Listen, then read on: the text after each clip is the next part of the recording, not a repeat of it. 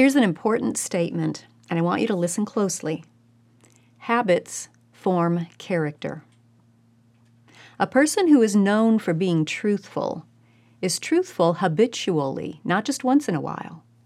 A person's habits form his character. I think we all want our children to be truthful, not just once in a while, not just sometimes, but having a habit of telling the truth. It's distressing to feel that you cannot trust what your child says. But how do you help a child cultivate such an important habit? Let's talk about it.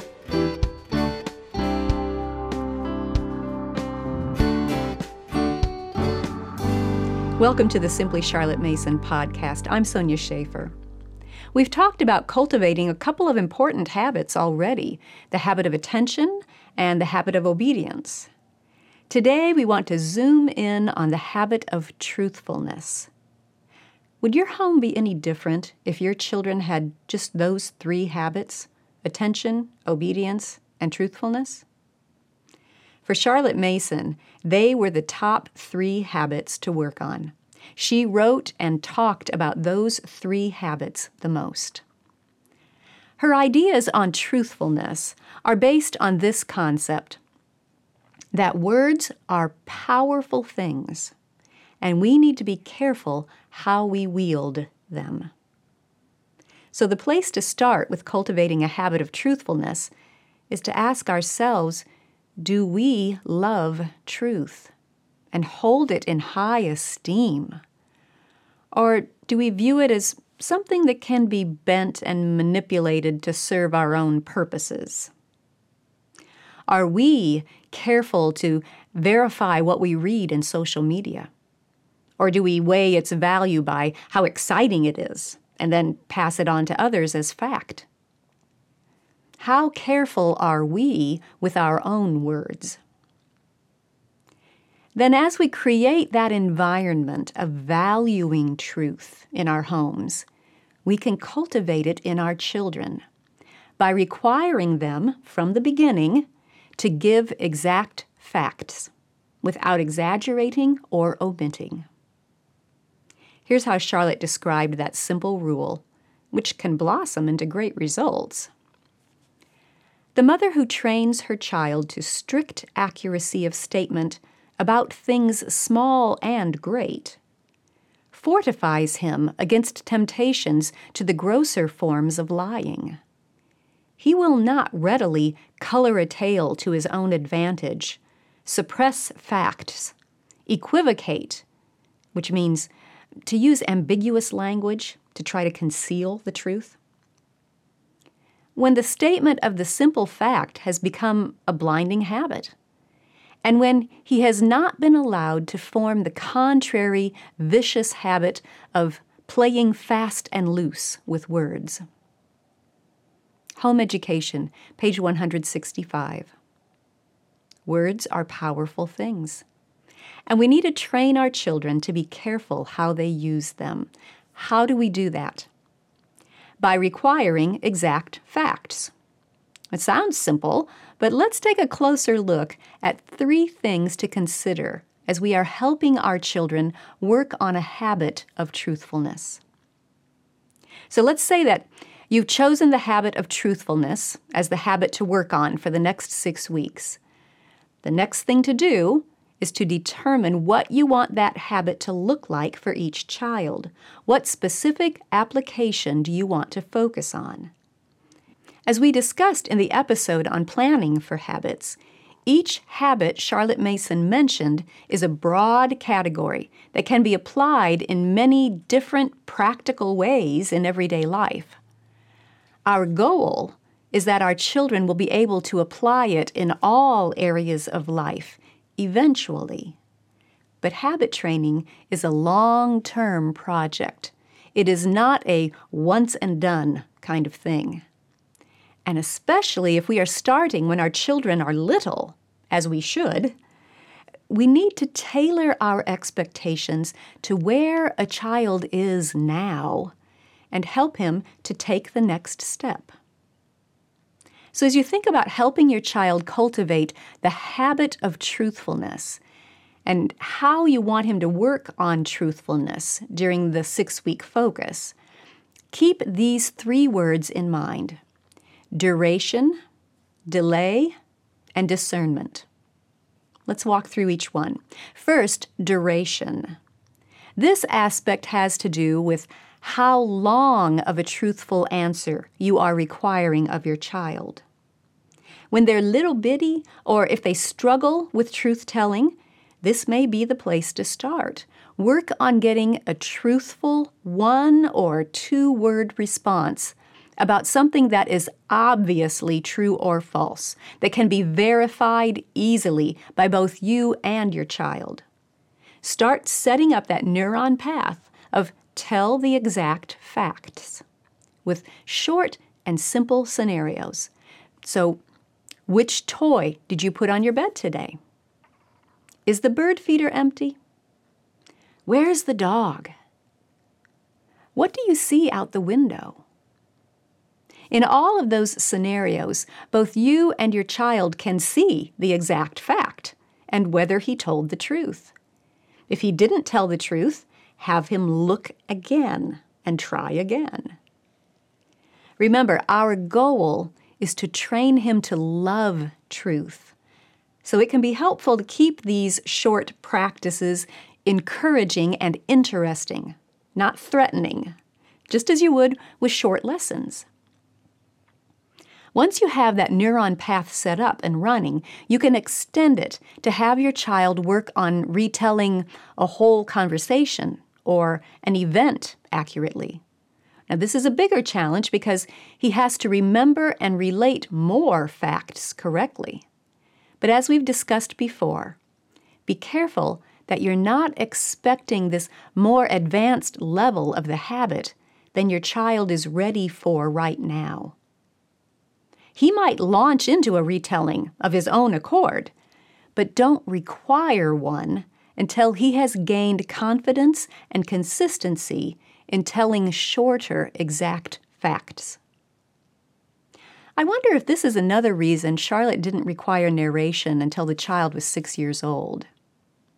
Narrations are retellings of exact facts. Every narration you ask for is another opportunity to practice telling the truth. But we first need to get the habit of truth-telling set up with simpler, shorter situations when the child is young, before we require that more advanced level.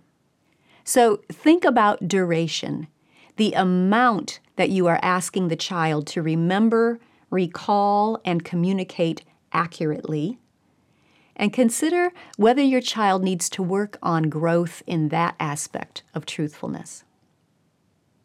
Another aspect that he may need to work on is the length of delay that is involved.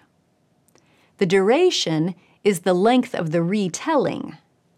The delay is how much time passes before the retelling. We all know that it's easy to forget details as time goes by. Yet, if we love truth, we will be careful to communicate exact facts, even when there's a time delay. Your child can start forming that habit by working on giving exact facts about something right away, as it happens, or right after it happens, and then gradually progress to retelling something that happened days or weeks ago. For example, how many goslings do you see? What do you recall about Rembrandt after you've read part of his biography? Tell Grandma what kind of bird we saw at the park yesterday. And what did Mr. Rick say about his new car? But you're referring to a conversation that took place a few days ago. So you see how each of those exercises extended the time delay a little bit. As you set the specific habit that you want to work on with each child, consider both duration and delay. Now, if he happens to get into a situation that requires more duration or delay than he has practiced, you can help him value and love truth in that particular situation. but your everyday practice and conversations and focus are going to be directed to the level where you know he can be successful in truth-telling. Take the next step, and then the next, always building on solid ground before moving on and raising your expectations. In other words, be cautious about requiring a child to recall and communicate accurately and carefully pages and pages of exact facts weeks after they happened if that child hasn't had much practice with short and simple truth-telling in the moment. You see what I'm saying? We love truth. We expect exact facts. We gently correct when those facts are wrong. But we also do all we can to make truth-telling attractive and to set the child up for success each step of the way in our habit training, rather than throwing him into the deep end and then punishing him for sinking under the weight of all he's required to remember and tell with accuracy before he's ready to do all of that. Does that make sense? Okay, the third thing to consider when determining applications for this habit is discernment. Discernment is an advanced concept that you can help your child work on after he has made progress in duration and delay and has the habit of truthfulness already in place in many areas of life. Discernment has to do with making judgment calls, determining how to speak the truth in love, and not crossing the line into being scrupulous and correcting someone else's words all the time. Those are advanced concepts that a young or inexperienced child may struggle with. Yet they are aspects of truthfulness that our children need to learn.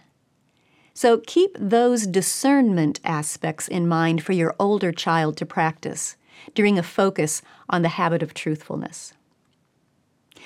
Now, I want to address one more thing as we wrap up. What about a creative child who loves to use his imagination?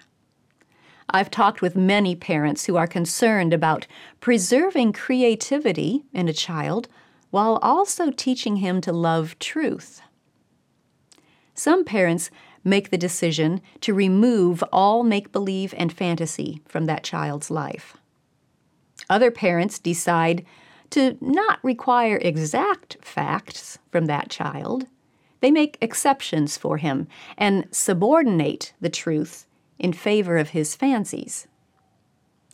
But as usual, Charlotte Mason had a well-balanced approach to this question. Charlotte said that removing all make-believe from a child's life will starve his imagination, and she did not think that was the path to take. On the other hand, she said parents must cultivate a knowledge of the truth and a love for it. So how do we do that? A lot of it comes down to how you perceive your creative child and where the untruths come from. Are they deliberate falsehoods? Or are they due to something else? Here's what Charlotte said. I do believe that to starve her imagination would be to do real wrong to the child, but at the same time, you must diligently cultivate the knowledge and the love of the truth. Now, the truth is no more than the fact as it is. And it is my belief that the child's falsehoods come entirely from want of perception of the fact through preoccupation of the mind. Formation of Character, page 87. Did you catch that? Charlotte thought that the reason a creative child misrepresents the facts is often because he's preoccupied. He's thinking about other things, living in his imagination, and for that reason, he doesn't perceive the facts that are in front of him.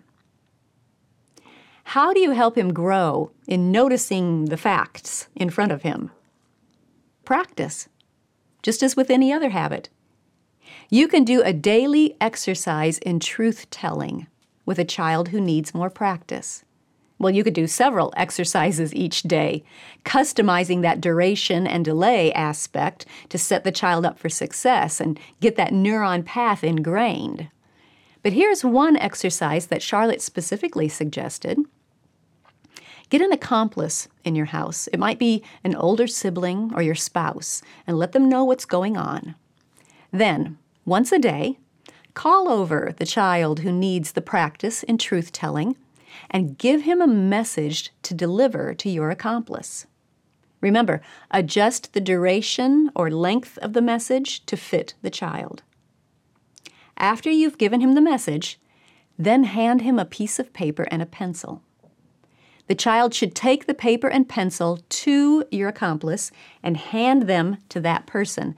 Then he should deliver the message while your accomplice writes down word for word what the child said. The accomplice can then hand the paper over to the child, who brings it back to you. Now you can see clearly whether he was truthful in that little exercise. Those little practice exercises are what reinforce the correct neuron path and help your child develop a habit of truthfulness. And a habit of telling the truth results in a truthful character. Thanks for joining me. If you enjoyed this podcast, be sure to subscribe. We'll talk about one more important habit and ways to work on it next time. I'll see you then.